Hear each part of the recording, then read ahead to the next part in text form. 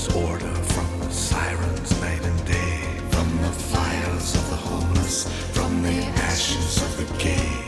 Democracy is coming to the USA.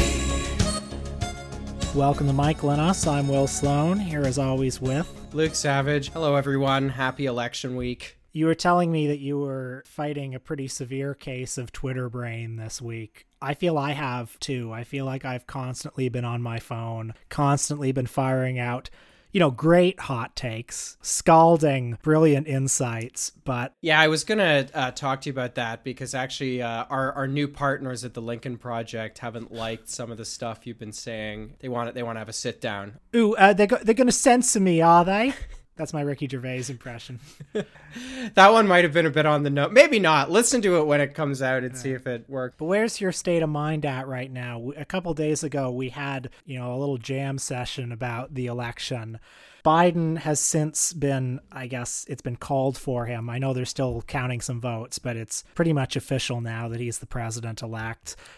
We've had a little bit of time to cool down. Where's your head at right now? I mean, at this moment, my head is just exhausted from processing so much data about the election, trying to go through it, sort out what I really think, try to kind of parse all of the different narratives. But I think basically I feel much the same way that I did, I guess it was on Wednesday when we did our conversation with Bronco, which is on the Patreon, by the way, if people want to listen to it. I was already feeling then that there was this kind of emerging narrative that, actually things sort of, they went according to plan. Don't worry, everyone. It was always supposed to be a close election. Yeah, it was always going to be close, yada, yada. And, I found that's really only intensified as more states, Georgia, it looks like, is going to flip. Biden probably won Pennsylvania, too. So, I mean, I've said, well, not all, but some of my thoughts in a Jacobin piece that I hope will be published soon. But just, for the record, look, yeah, Trump has been defeated, but there are so many different red flags here in terms of the results the Democrats got. So first of all, we need to push back on any kind of revisionism which says this was going to be a close election. Days before the election, Democratic media surrogates like James Carville, people like that, were confidently predicting a landslide. There's a Democratic pollster quoted in the Daily Beast on October the 29th or perhaps October 30th, who said that this was going to be the biggest landslide that you could possibly achieve in a country this polarized. I mean, think back to election morning, okay? Think back to Tuesday. Remember all of the euphoria about the Democrats flipping Texas? The shift from the kind of pure triumphalism in the span of a few hours from that to this kind of defensive reassurance that actually this all went according to plan. It really didn't. Think about what it says that an incumbent president presiding quite disastrously and incompetently over the worst depression since the 1930s, over a pandemic that has killed roughly 250,000 Americans, has never been popular, somehow added millions of votes to his 2016 total. The Democrats hemorrhaged key constituencies. Trump actually got the single highest non-white vote of any Republican presidential candidate since 1960. And that's to say nothing of the down ballot losses for Democrats, which saw them lose a bunch of seats in the House. I think there's still some counting going on there, but they lost seats in the House. They targeted something like 10 Senate seats. And despite record-breaking fundraising, record-breaking spending in places like South Carolina, where they were trying to unseat Lindsey Graham, even in the more chaotic one, the ridiculous Amy McGrath campaign against Mitch McConnell, Democrats got pummeled. Why is it important to emphasize this? Because there's already an emerging narrative. While simultaneously, there's one narrative which says actually nothing went wrong and everything went according to plan.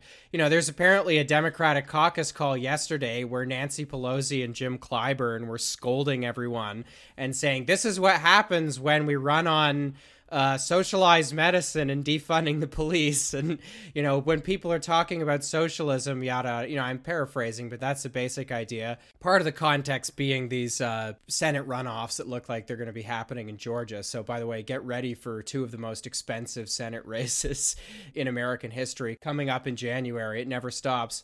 But so, yeah, on the one hand, nothing went wrong. On the other hand, this was a disaster, and it's the left's fault. It's the fault of Black Lives Matter. It's the fault of, Medicare for All campaigners. And I want to say to these people, you got the campaign you wanted. Bernie was defeated. You got the most conservative candidate. You ran the campaign that you wanted to. You promised a landslide, and you didn't deliver one. So, I mean, it's kind of pissing into the wind, but God, I wish these people would for once just take some responsibility and not use everything as a pretext to shift even further to the right. But there we go. And something else that I think is important to say during a week like this is that, Trump is not some invincible opponent. He's always been exactly as he seems. He is inept, incompetent. He's unpopular. There's no master plan. In terms of his political strengths, I guess he has, a kind of a willingness to break taboos. He's very good at spotting particular vulnerabilities. He had certain instincts that allowed him to be somewhat heterodox in 2016 in a way that allowed him to win the Republican primary. But besides all that, Trump is not, very difficult to read. And for all the reasons I said already, the pandemic, recession, depression, etc., Trump's unpopularity, he should have been quite easy to beat. Something that always appears every time Democrats achieve lackluster election results is a version of the story that centrists anyway have been telling themselves since, I guess, at least the 1980s, and maybe even before that, which is just that, the country is irredeemably conservative, and all you can do is kind of ride the wave, distance yourself from, activists, all these big causes they have that are so unpopular, and, run the same kind of blue dog, third way-ish campaigns, Democrats, have been running almost uniformly since Bill Clinton. And as we said a lot on this show during the primaries, and as I never tire of saying on Twitter, and probably say a little bit too much, the left's agenda, or at least much of it, is very popular. There was a Fox News exit poll on Tuesday night that showed government-run healthcare, that was their framing, and it's kind of a negative framing, had 72% favorability.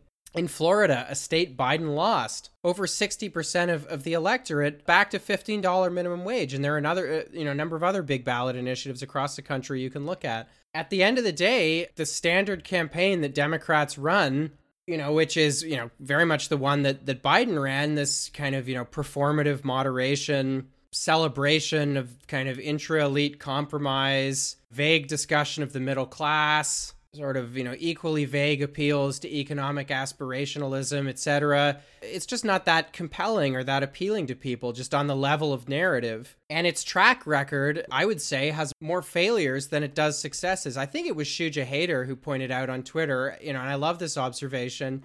In 1972, George McGovern lost an election, okay? And centrists never tire. American centrists and even centrists outside of the United States never tire of bringing up that election, right? Here's what happens when you run on the progressive left. Between the McGovern campaign in 2020, think of all of the hapless, charisma-challenged centrists who ran the campaign that is supposedly the alternative. Think about John Kerry. Think about Al Gore, although, of course, Al Gore did win and then just refused to stand up for himself. Think about Walter Mondale and Michael Dukakis. Think about all of the midterm elections in which, Rahm Emanuelism has been tried, and look at the mixed results it's got there. In fact, if you haven't, this is probably a good week to reread the Rahm Emanuel section of Ryan Grimm's We've Got People. And there's all kinds of other things I can list right up to Hillary Clinton and now Biden, who at least did beat his Republican opponent, but for all the reasons I've said, I think achieved a pretty lackluster result, to say nothing of the down ballot results, in a year where everything was tilted against Donald Trump, and Donald Trump should have been easy to absolutely hammer at the polls. Something I keep hearing people ask is how can people be so ignorant to vote for Trump considering the way he's handled the pandemic? The pandemic in particular is a sticking point for a lot of liberals. They say this is a man who denies science. Don't the ignorant people who vote for him worry about their lives? And I think this is a pretty superficial analysis of the situation. This is a word that you keep hearing from these people, reality. There's an ignoring of reality, but there are many different realities that coexist. Reality is very ideological. And so consider, neither of the two candidates deny that the virus is real at this point. They differ on the severity of the virus, but they're not denying the fact of it. One of them is saying, don't worry, if you catch it, you're going to beat it. And what we really need to do is stop the lockdowns because this is destroying our economy and it doesn't even matter. And it's all liberal fear-mongering. And you've got another candidate who says that he believes in science.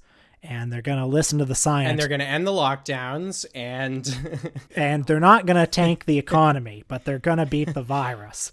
And so let's say you've been laid off from your job during the pandemic, or you've lost touch with your community. You've lost touch with your social circles. Let's say you're single and you're alone during the pandemic. Or let's say you're in a part of the country that hasn't been as severely affected by the pandemic. What message is going to appeal to you? I mean, Biden was not campaigning on, we're going to shut things down for 2 months, but don't worry, you're all getting paid to stay home. What was the Democratic message in the House negotiations over COVID relief? If you go back to the summer, you can find Steny Hoyer, the Democratic whip in the House, agreeing that it's time we have to rein in these checks that have been going out to the unemployed because they're serving as a disincentive for people to work. And employers are telling us that, they're having a tough time finding enough people willing to do, willing to be retail clerks, in the middle of a pandemic when it's extremely dangerous to go in and the jobs pay like shit and they can get paid $600 a week to stay home. I mean, what was the Democratic message and all this stuff? What good is believing science if believing science doesn't put food on your table? Right. And I mean, this is a bit of a digression, but you keep seeing those tweets. You always see these where, particular states or parts of the country become like uniformly evil or uniformly good, depending on like how a few thousand votes in a handful of counties go. Right. So I'm forgetting which annoying blue checkmark liberal it was that a few months ago when there was a thing about seniors dying of COVID in Georgia, and they did a thing that was like, sips tea or something was like the caption.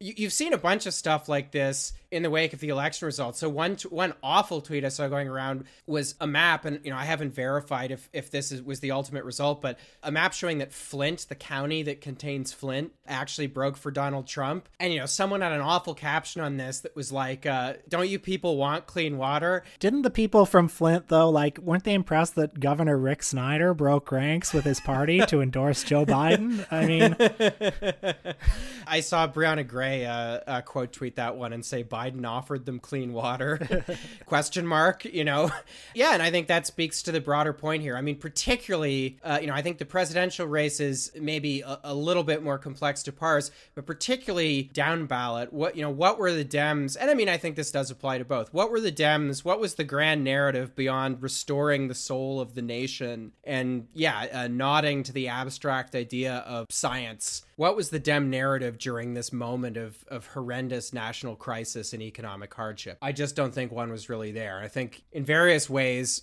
particularly because a lot of activists worked very hard in particular states, Democrats were once again saved from themselves. I mean, Joe Biden, his campaign, unlike Trump's, spent months not knocking on any doors. And a lot of activists were like, fuck this, we're going to do that because we have to. I'm forgetting the source, but I trust it because AOC was tweeting about it. There's data which shows that during the George Floyd protests, it showed that in May and June, Democratic voter registration had bottomed out because of the pandemic. It spiked again during the George Floyd protests, the Black Lives Matter demonstrations. There was a huge spike in Democratic registration. But of course, we're going to continue to hear, Black Lives Matter activists and everyone else but the people who actually ran these campaigns blamed for the results. I've seen a lot of people, very effusively celebrating the narrow Biden victory, and I can understand that. I can sympathize with it because it is nice to see Trump defeated. Oh, did you watch the presser yesterday? I saw bits of it, yeah. It was he pretty looked like funny. He was going to cry. It reminded me of... it was like AJ Soprano after Blanca gives back the ring. I have, though, nevertheless still felt a bit alienated by all of it because, I mean,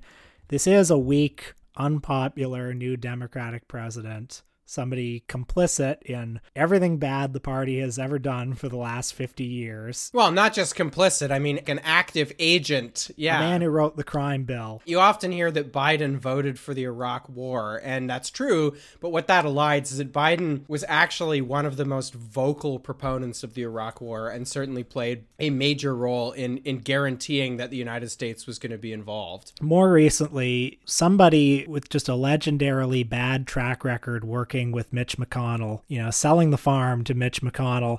Offering concessions that McConnell had not even asked for. So, and now they're going to be back together in a room, and they're going to be presiding together over a pandemic and a depression. So this is not a president who's going to have a honeymoon period.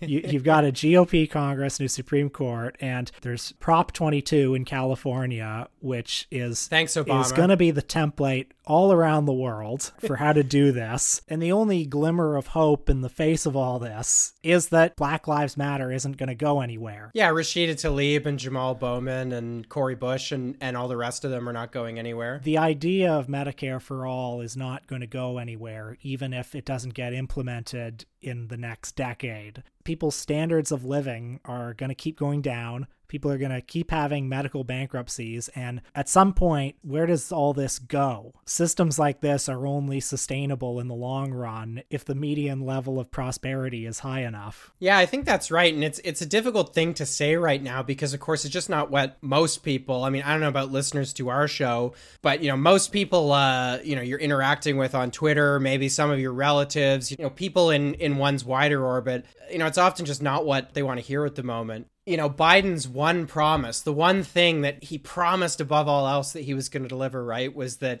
we were going to go back to brunch. And that's not just a phrase that, the left now uses to berate liberals on Twitter. It captures something very real about what Joe Biden's appeal was, right? His promise was that he was going to neutralize politics. All this bad politics stuff that we've been dealing with since, the country took leave of its senses some way through 2016, that's over now. You're going to have a president who looks and sounds like you think a president should, who, listens to the experts. Who heals a divided nation. Yeah, right.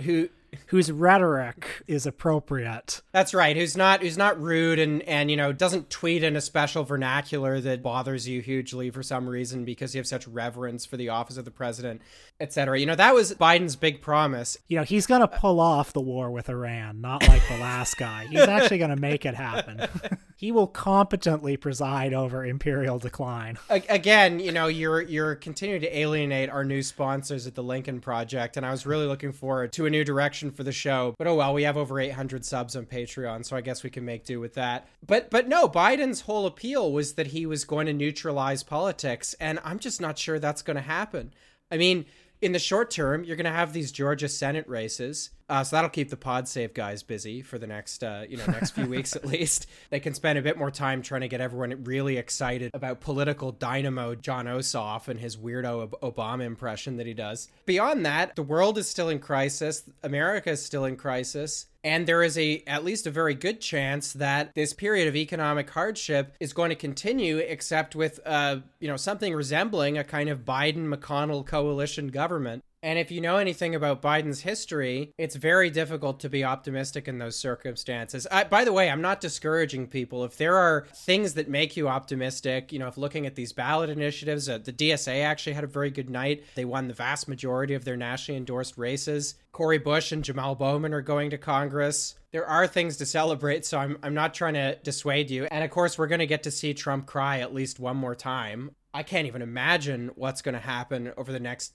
few weeks when he's a lame duck president. I don't anticipate the traditional drive to the inauguration. Do you think he's going to leave like the handwritten letter that they always leave for the next president? Actually, that's funny because I was enjoying imagining all of the funny stuff Donald Trump's going to do, all the occasions in the near future when he's going to cry. And now you've made me just think about all the future kind of mini Twitter cycles of liberals getting mad because Donald Trump is not following the proper decorum about like leaving the handwritten letter, attending the inauguration, inauguration, maybe Trump does attend the inauguration, but then his body language is like negative, and like Joy-Ann Reid has her body language expert back on to analyze it, and people can get mad about that.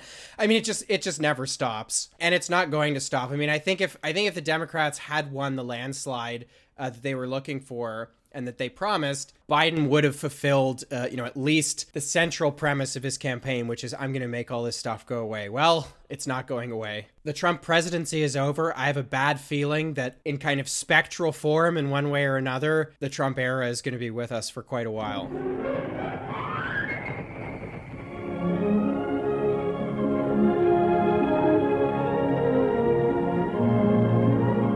This is Monsieur Verdoux. Here is the outstanding comedy genius of our time in a different mood, as a dashing, debonair Lothario, a lady killer, if ever there was one. He's a Bluebeard, a mass killer operating in cities all over the country. Tell me, what are you doing now? Oh, a little of everything. Real estate, stock market. Well, you must have made a killing. Yes. On this episode, we're talking about Michael and Us returning champion Charlie Chaplin, who I think is up there with Alexandra Pelosi and Dinesh D'Souza in our list of most discussed filmmakers. We're talking about his 1947 film, Monsieur Verdoux. And I suggested this movie as a movie that I watched in the days after the 2016 election. Oh, interesting. I didn't know that. Yeah, I was feeling very down after the 2016 election, and I'm a bit embarrassed to say this in retrospect, but it felt like a period of like a shattering of illusions, which sounds very corny to say now. Well, you had to leave my election night party. This is back when you could get together in rooms with people and watch elections, but you had to leave my election night party because you were too shattered. I was very upset that night. And in the few days after, I remember like 2 days after the election, you remember Leonard Cohen died. And I felt sad about that, but I remember also feeling, God, it's nice to think about something else. That's exactly what happened to me. I watched the Leonard Cohen, and we should do an episode on this sometime, but the wonderful National Film Board movie about Leonard Cohen, the documentary Ladies and Gentlemen, Mr. Leonard Cohen, which Great came film, out. Yeah, It's wonderful. And it came out before he was known as a musician. He was still a poet. But yeah, I remember that, and I have his wonderful concert at the Isle of Wight. I have a 180-gram pressing of that, and I remember that being kind of strangely comforting. Although I was not as kind of distraught as you, because I just was like, well, yeah, of course Hillary lost. You were already Joker-fied. But I remember watching Monsieur Verdoux because people sometimes turn to art for comfort in times of sadness, which is also a very corny thing to say. Up there with that's among the hackiest things ever said on this show. But if we say it, it makes it ironic. So our ass is covered. And I found I wasn't particularly in the mood for something escapist. What I responded to in Monsieur Verdoux on that viewing was how relentlessly bleak a movie it is. It is a movie about how things are bad and how they've always been bad, how the system is barbaric and it thrives on suffering, and even people's happiness comes at the expense of other people's happiness. And that was kind of the message that I wanted to hear. I wanted something that didn't try to sugarcoat or try to point to silver linings in a very brutal reality. And strangely enough, 4 years later, I felt an urge to watch it again for those same reasons, even though I guess the election went the preferred outcome this time. But I've still been feeling a feeling of, I don't know if despair is the right word, but a feeling that, God, better things really aren't possible, are they? And that's the kind of mood that this movie, I don't know if I'm making sense, but that's the kind of mood that this movie takes place in. And it's the mood that I wanted to bring to the podcast today. Well, it definitely makes sense to me. I do think because this is, maybe a bit of a lesser known Chaplin film. I mean, Chaplin heads will know it, but, I don't think it's quite at the top of the canon for people that know Chaplin through films like The Great Dictator or City Lights. So give us some background on this film. When did it come out? What is it about? How do we situate it within Chaplin's career? Came out in 1947, and it was Chaplin's first film since The Great Dictator in 1940. If we're to situate Monsieur Verdoux in his career, it's notable as being kind of the movie where Chaplin's relationship with the American public decisively broke. The Great Dictator was a great popular success, but it also marked a period of decline in his public image. Shortly after the release of The Great Dictator, Chaplin was one of a number of celebrities who was campaigning for a closer alliance between the United States and the Soviet Union in the Second World War. He was advocating for the opening of a second front. There was an event in 1941, I believe, where he gave a speech at Madison Square Garden, and he began it with, "Comrades!" And during these years, the war years in the 1940s, Chaplin was friendly with various leftist German emigres who were very important artists and thinkers, people who had left Germany because of the rise of Hitler, people like Bertolt Brecht, Thomas Mann, Hans Eisler. J. Edgar Hoover in Chaplin's FBI file called him a parlor Bolsheviki. Well, it's great. Actually, Chaplin wrote an article for the Continental Daily Mail in 1947, which is in part about addressing some of the critics of the film and also some of his critics in the United States. And one of the parts I really liked is he says, "I'm not a communist," but he says, "If you step off the curb with your left foot these days, they accuse you of being a communist." Right. Well, his friendship with Hans Eisler, who was a great German composer, came under particular scrutiny because Eisler was called to testify before the House Un-American Activities Committee, accused of being a Soviet spy. Friends of the show. Yeah.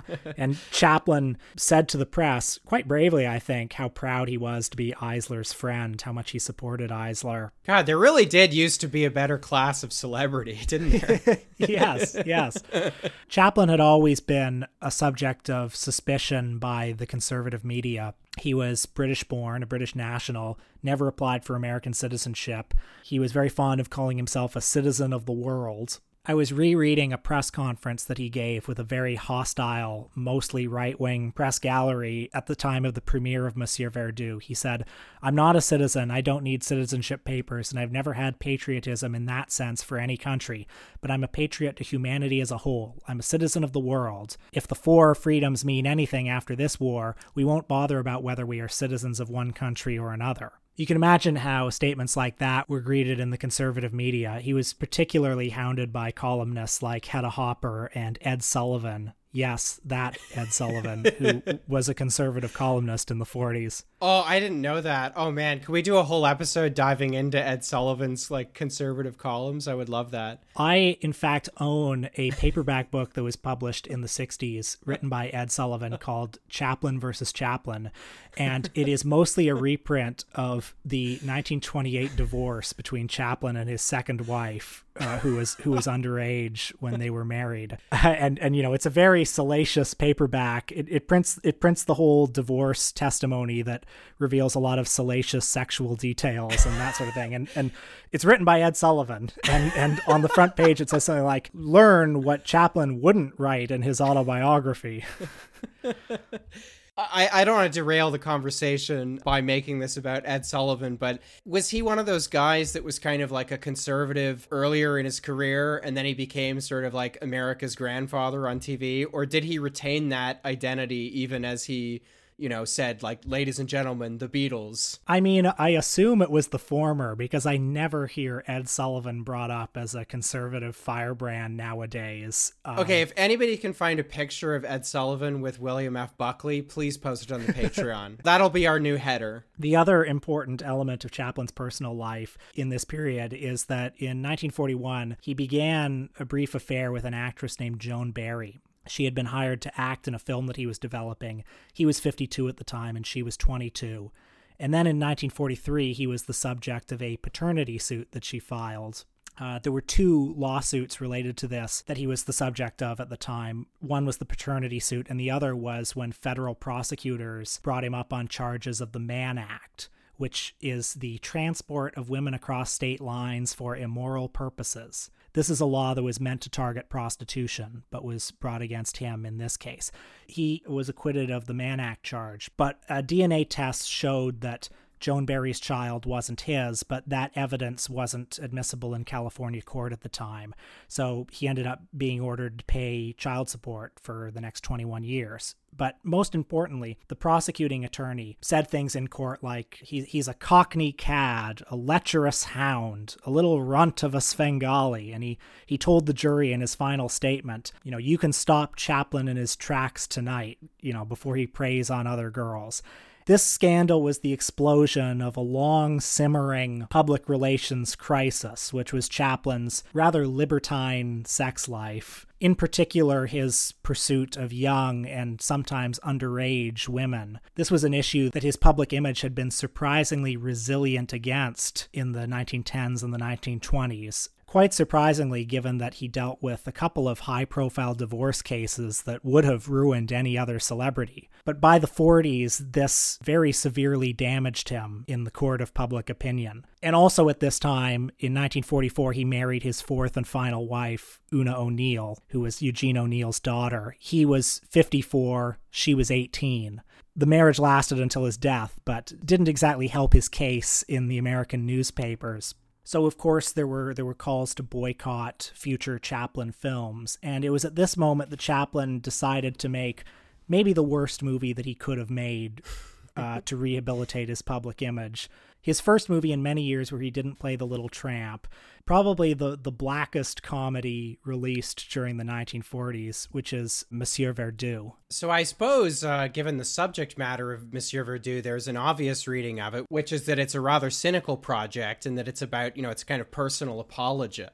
I'm assuming you don't really buy into that reading because otherwise you wouldn't have suggested we do the film. I wouldn't say there's no truth to that reading. The scenes where Verdoux is on trial towards the end of the film, I think, are heavily informed by Chaplin's own experiences. When you're the most famous and beloved man in the world, and then you're being fingerprinted in court and vilified in the press, that's going to do stuff to your brain. But I also think that this is maybe Chaplin's richest and most complex film. You can debate what his best film is.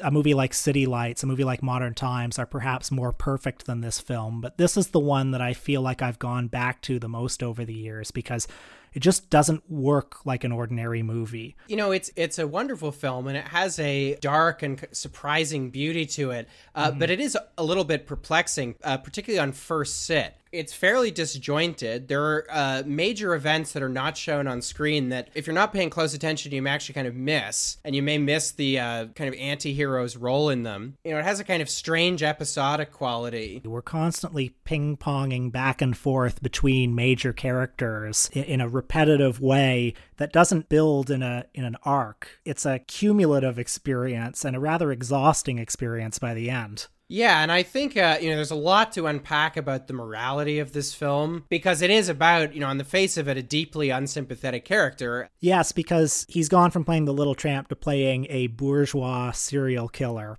He stars as Henri Verdoux, although there is some disagreement among the characters whether it is pronounced Henri or Henry. The French mise en scène of the film is a little sketchy.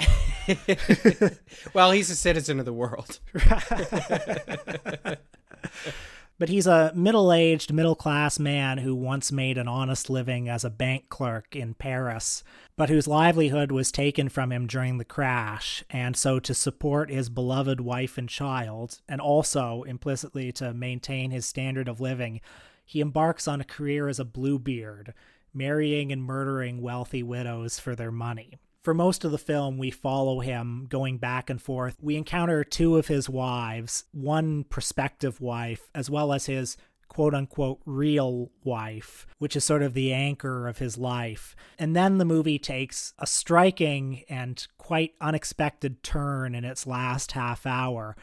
Maybe we should just go through who the characters are. One more detail that I think is important before we get into the characters. In each of Verdoux's marriages, he has a whole different backstory. So in one of them, he's a captain of a ship. In another one, he's working for something called the International Geographical Society, and he's, traversing the world, building bridges in Indochina. And I think that's an important detail because he's playing many characters, and I think at least on a symbolic level is kind of representing different kinds of bourgeois archetypes. I've heard it from some critics leveled against the film that the movie may have some latent misogyny in its depiction of the women, and I have to say I don't really buy that reading.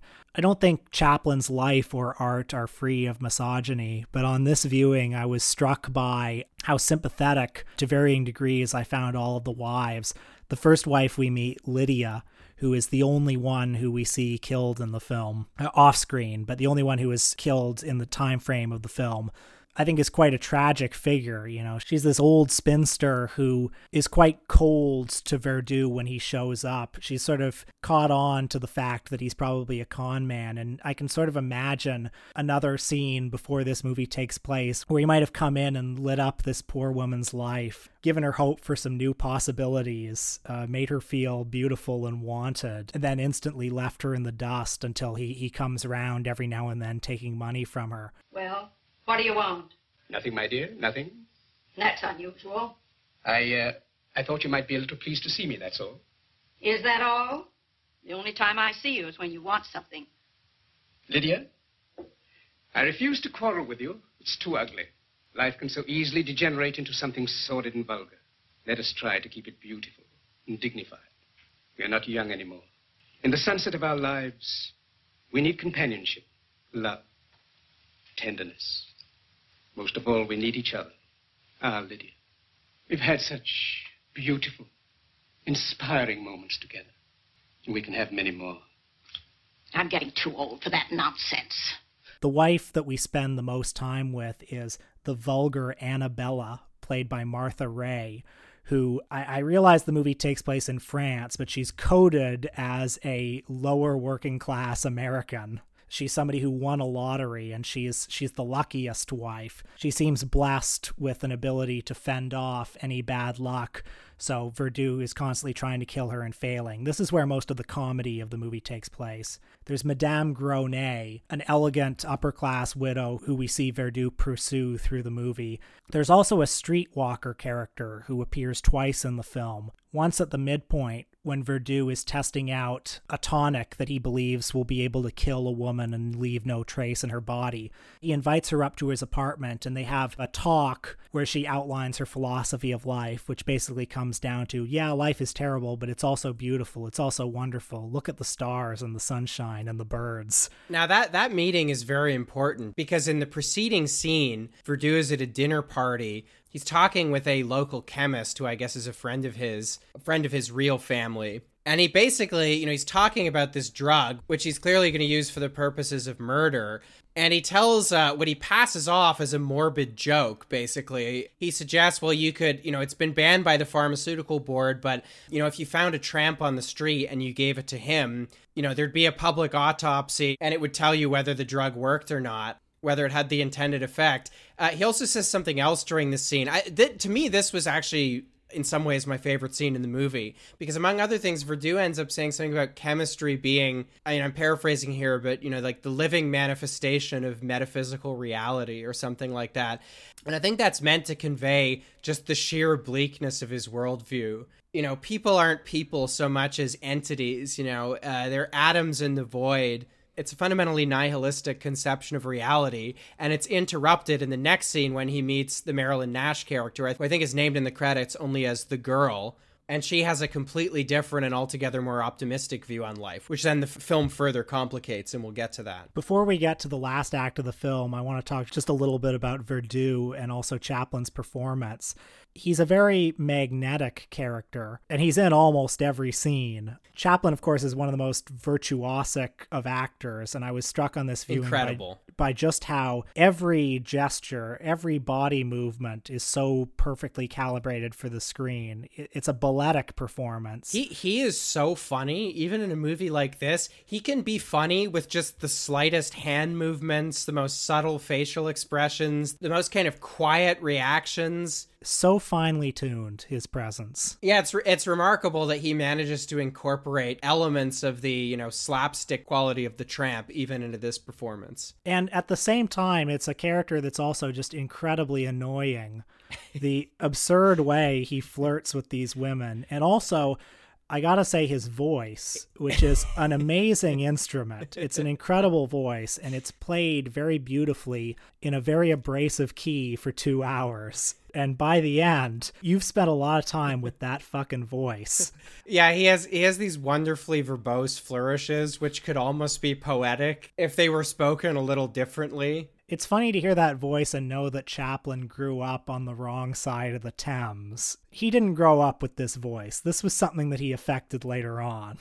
The character is sympathetic, to a degree because he's played by one of the most charismatic actors that there's ever been, because of course you're sympathetic to somebody who's been ground down by capitalism. But he's also such a monster. And the movie plays with your sympathies in a very complicated way. That early scene in the film, the Lydia sequence, where the camera follows him up the stairs and then he looks out at the moon before he kills her off screen, which is an almost Hitchcockian scene. That scene and a few others remind you of what a bastard he is. And then, towards the end of the movie, he delivers these more political speeches that are clearly, to some degree, Chaplin's own philosophy. And one of the reasons why the movie wasn't a box office or even much of a critical success at the time is Chaplin never really tells you what to think of the character. Let's talk about the final act of the film, because I think if it does have a thesis, I mean, it's quite ambiguous and you can read it in different ways, but it's in the final act of the film that the moral complexity really comes out. I think we can kind of mark the final act of the film from when there's the footage of the markets collapsing. You see images of Hitler and Mussolini. You see newspaper headlines about the Spanish Civil War. The implication is that collective financial ruin and economic crises have brought the world to this. And it's here that Verdoux runs into the girl played by Marilyn Nash a second time. And at this point, several years have passed. The last we see of Verdoux is that his finances have finally been completely wiped out. Then a couple years pass. We don't know what happens in the interim. But an older Verdoux encounters the Marilyn Nash character, who is now riding in the back seat of a limousine, very well dressed, and she invites Verdoux to join her. And they have some very important dialogue where he asks, "So how did you get this? What happened?" And she says that she married a munitions manufacturer, to which Verdoux says, "That's the business I should have been in." And she says, "Yes, it will be paying big dividends soon." And later he asks, what kind of a fellow is he? And she says, he's wonderful and he's very sweet, but he's absolutely ruthless when it comes to business. The two characters spend the evening together. They go to a restaurant where Verdoux is finally spotted by relatives of one of his victims and apprehended by the police. And that leads to the last couple scenes where Verdoux is first on trial and then he's on death row. Chaplin delivers a couple of speeches. I'll drop the first one in here. However remiss the prosecutor has been in complimenting me, he at least admits that I have brains. Thank you, monsieur, I have. And for 35 years, I used them honestly. After that, nobody wanted them. So I was forced to go into business for myself. As for being a mass killer, does not the world encourage it? Is it not building weapons of destruction for the sole purpose of mass killing? Has it not blown unsuspecting women and little children to pieces? And done it very scientifically? As a mass killer, I'm an amateur by comparison. However, I do not wish to lose my temper because very shortly I shall lose my head. Nevertheless, upon leaving this spark of earthly existence, I have this to say. I shall see you all very soon. Very soon. After that, we see Verdoux in his prison cell, and he has this conversation with a priest. Father. And what can I do for you? Nothing, my son. I want to help you if I can. I've come to ask you to make your peace with God. I am at peace with God. My conflict is with man. Have you no remorse for your sins? Who knows what sin is? Born as it was from heaven, from God's fallen angel. Who knows the ultimate destiny it serves? After all, what would you be doing without sin? Exactly what I'm doing now, my son. Trying in my humble way to help a lost soul in distress. They're coming. Let me pray for you. As you wish. But I don't think these gentlemen want to be kept waiting. May the Lord have mercy on your soul. Why not? After all, it belongs to him. Now, what do you make of these speeches? Because coming at the end of a movie that has, well, I was going to say it's been largely a comedy, although the movie does veer tonally all over the place. There's some very heavy drama. There are suspense sequences. And there are a lot of slapstick sequences, but it takes a sudden turn to I don't know if agitprop is the right word, but it becomes more didactic. Yeah, and I mean, this is where if you read the film solely through a personal lens, this is just Chaplin doing kind of apologia for himself. Yes, I'm a man of vice, but the world made me this way. And maybe there is a bit of that. Maybe we can concede it's possible there's a little bit of that, particularly in the court scene. But I read the, final arc of the movie as conveying quite subtly and beautifully the very thing that you said off the top of the discussion, which is just that it's very hard to be in the world. I think the episodic structure of the film is effective because it kind of wears you out, and it conveys how exhausting it is to be not just Verdu, but somebody trying to carry your goddamn body all the way to retirement. And especially for somebody like Verdu, a man of a certain age, the world of work, the marketplace, can be very unforgiving. It's hard for an older man to start a career or to get a job, which is, of course, obviously no defense for his crimes. Well, I mean, this is the thing. I mean, the film doesn't absolve him of his crimes. In fact, the film wouldn't work at all if it was doing that. But it is a dehumanizing system that he's part of. Well, it's a system that asks you to play by certain rules and to conform to certain ethics. Verdu has done that for the first 35 years of his life, and it hasn't gotten him anywhere. Meanwhile, there are all kinds of people around him, and maybe you can charge the film with being a little bit heavy-handed here, but, war profiteers especially, who have much better lives, much more comfortable lives than he does, and are at least as evil. Human life ultimately doesn't matter if it's not making the right people the right amount of money. Verdu's life has been deemed not to matter by the system, so why should he respect anybody else's life? And incredibly, I mean, I think that, the very final scene where he's about to be led to his execution, they offer him some rum and he refuses because in that scene, he's really just accepted his situation. I mean, he doesn't resist it, which is incredible. His nihilism extends to, he doesn't even care about his own life at this point. But then he changes his mind and he says, I've never tasted rum before. And he takes the shot. Then we see him being led off to the guillotine, even though it's not much. I do think you can read that as a statement by Chaplin that, in spite of everything, maybe Monsieur Verdu has it wrong. Maybe life is worth living. Yeah, it's remarkable because the obvious way to make that suggestion would to do the thing that any other Hollywood movie would do, which is bring back the girl for one final scene, one final reconciliation in the cell, where they have one more Socratic dialogue together, and they conclude, well, let's agree to disagree, or maybe you're right. Maybe there's a bit of what you say that's right. Or she convinces him that he's led a life of sin, and the film ends with him saying, my dear, imagine the life I could have had with you if I'd have seen the error of my ways. Be a much worse film. But instead, Chaplin refuses us that catharsis. He seems to be building up to that catharsis by reintroducing her, but he only reintroduces her to debunk the philosophy that she espoused halfway through the movie. The last time we see her is looking on mournfully in the courtroom gallery while Verdu is giving his speech about the war machine to twist the knife in the audience hearts just a little bit more. But yes, there is the rum.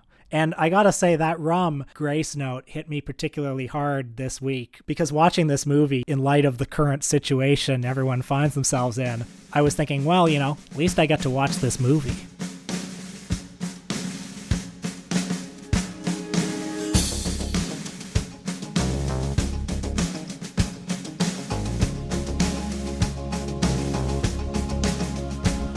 It's coming through a hole in the air.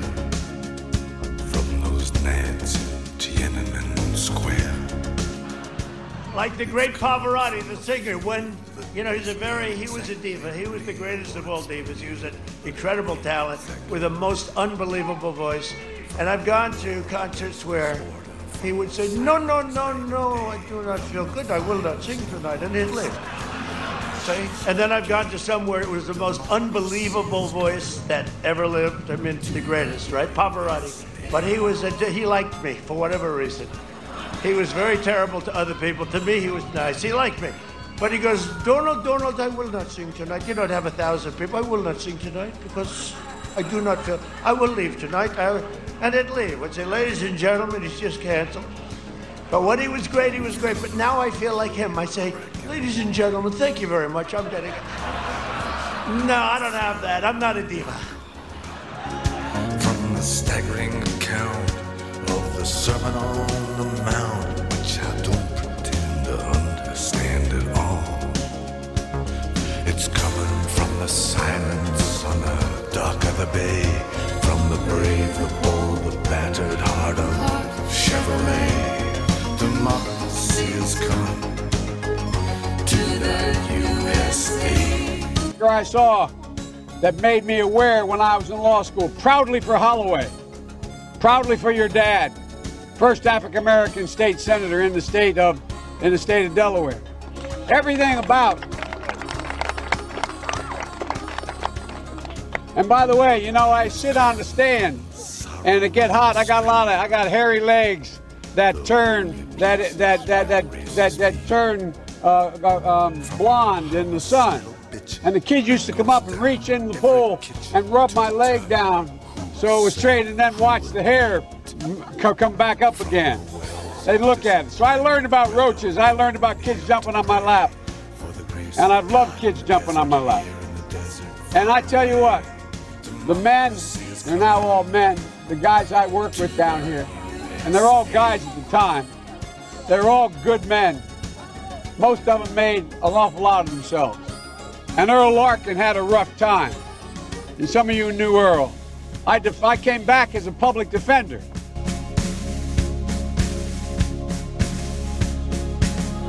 Sail on, sail on, oh my dear ship of state.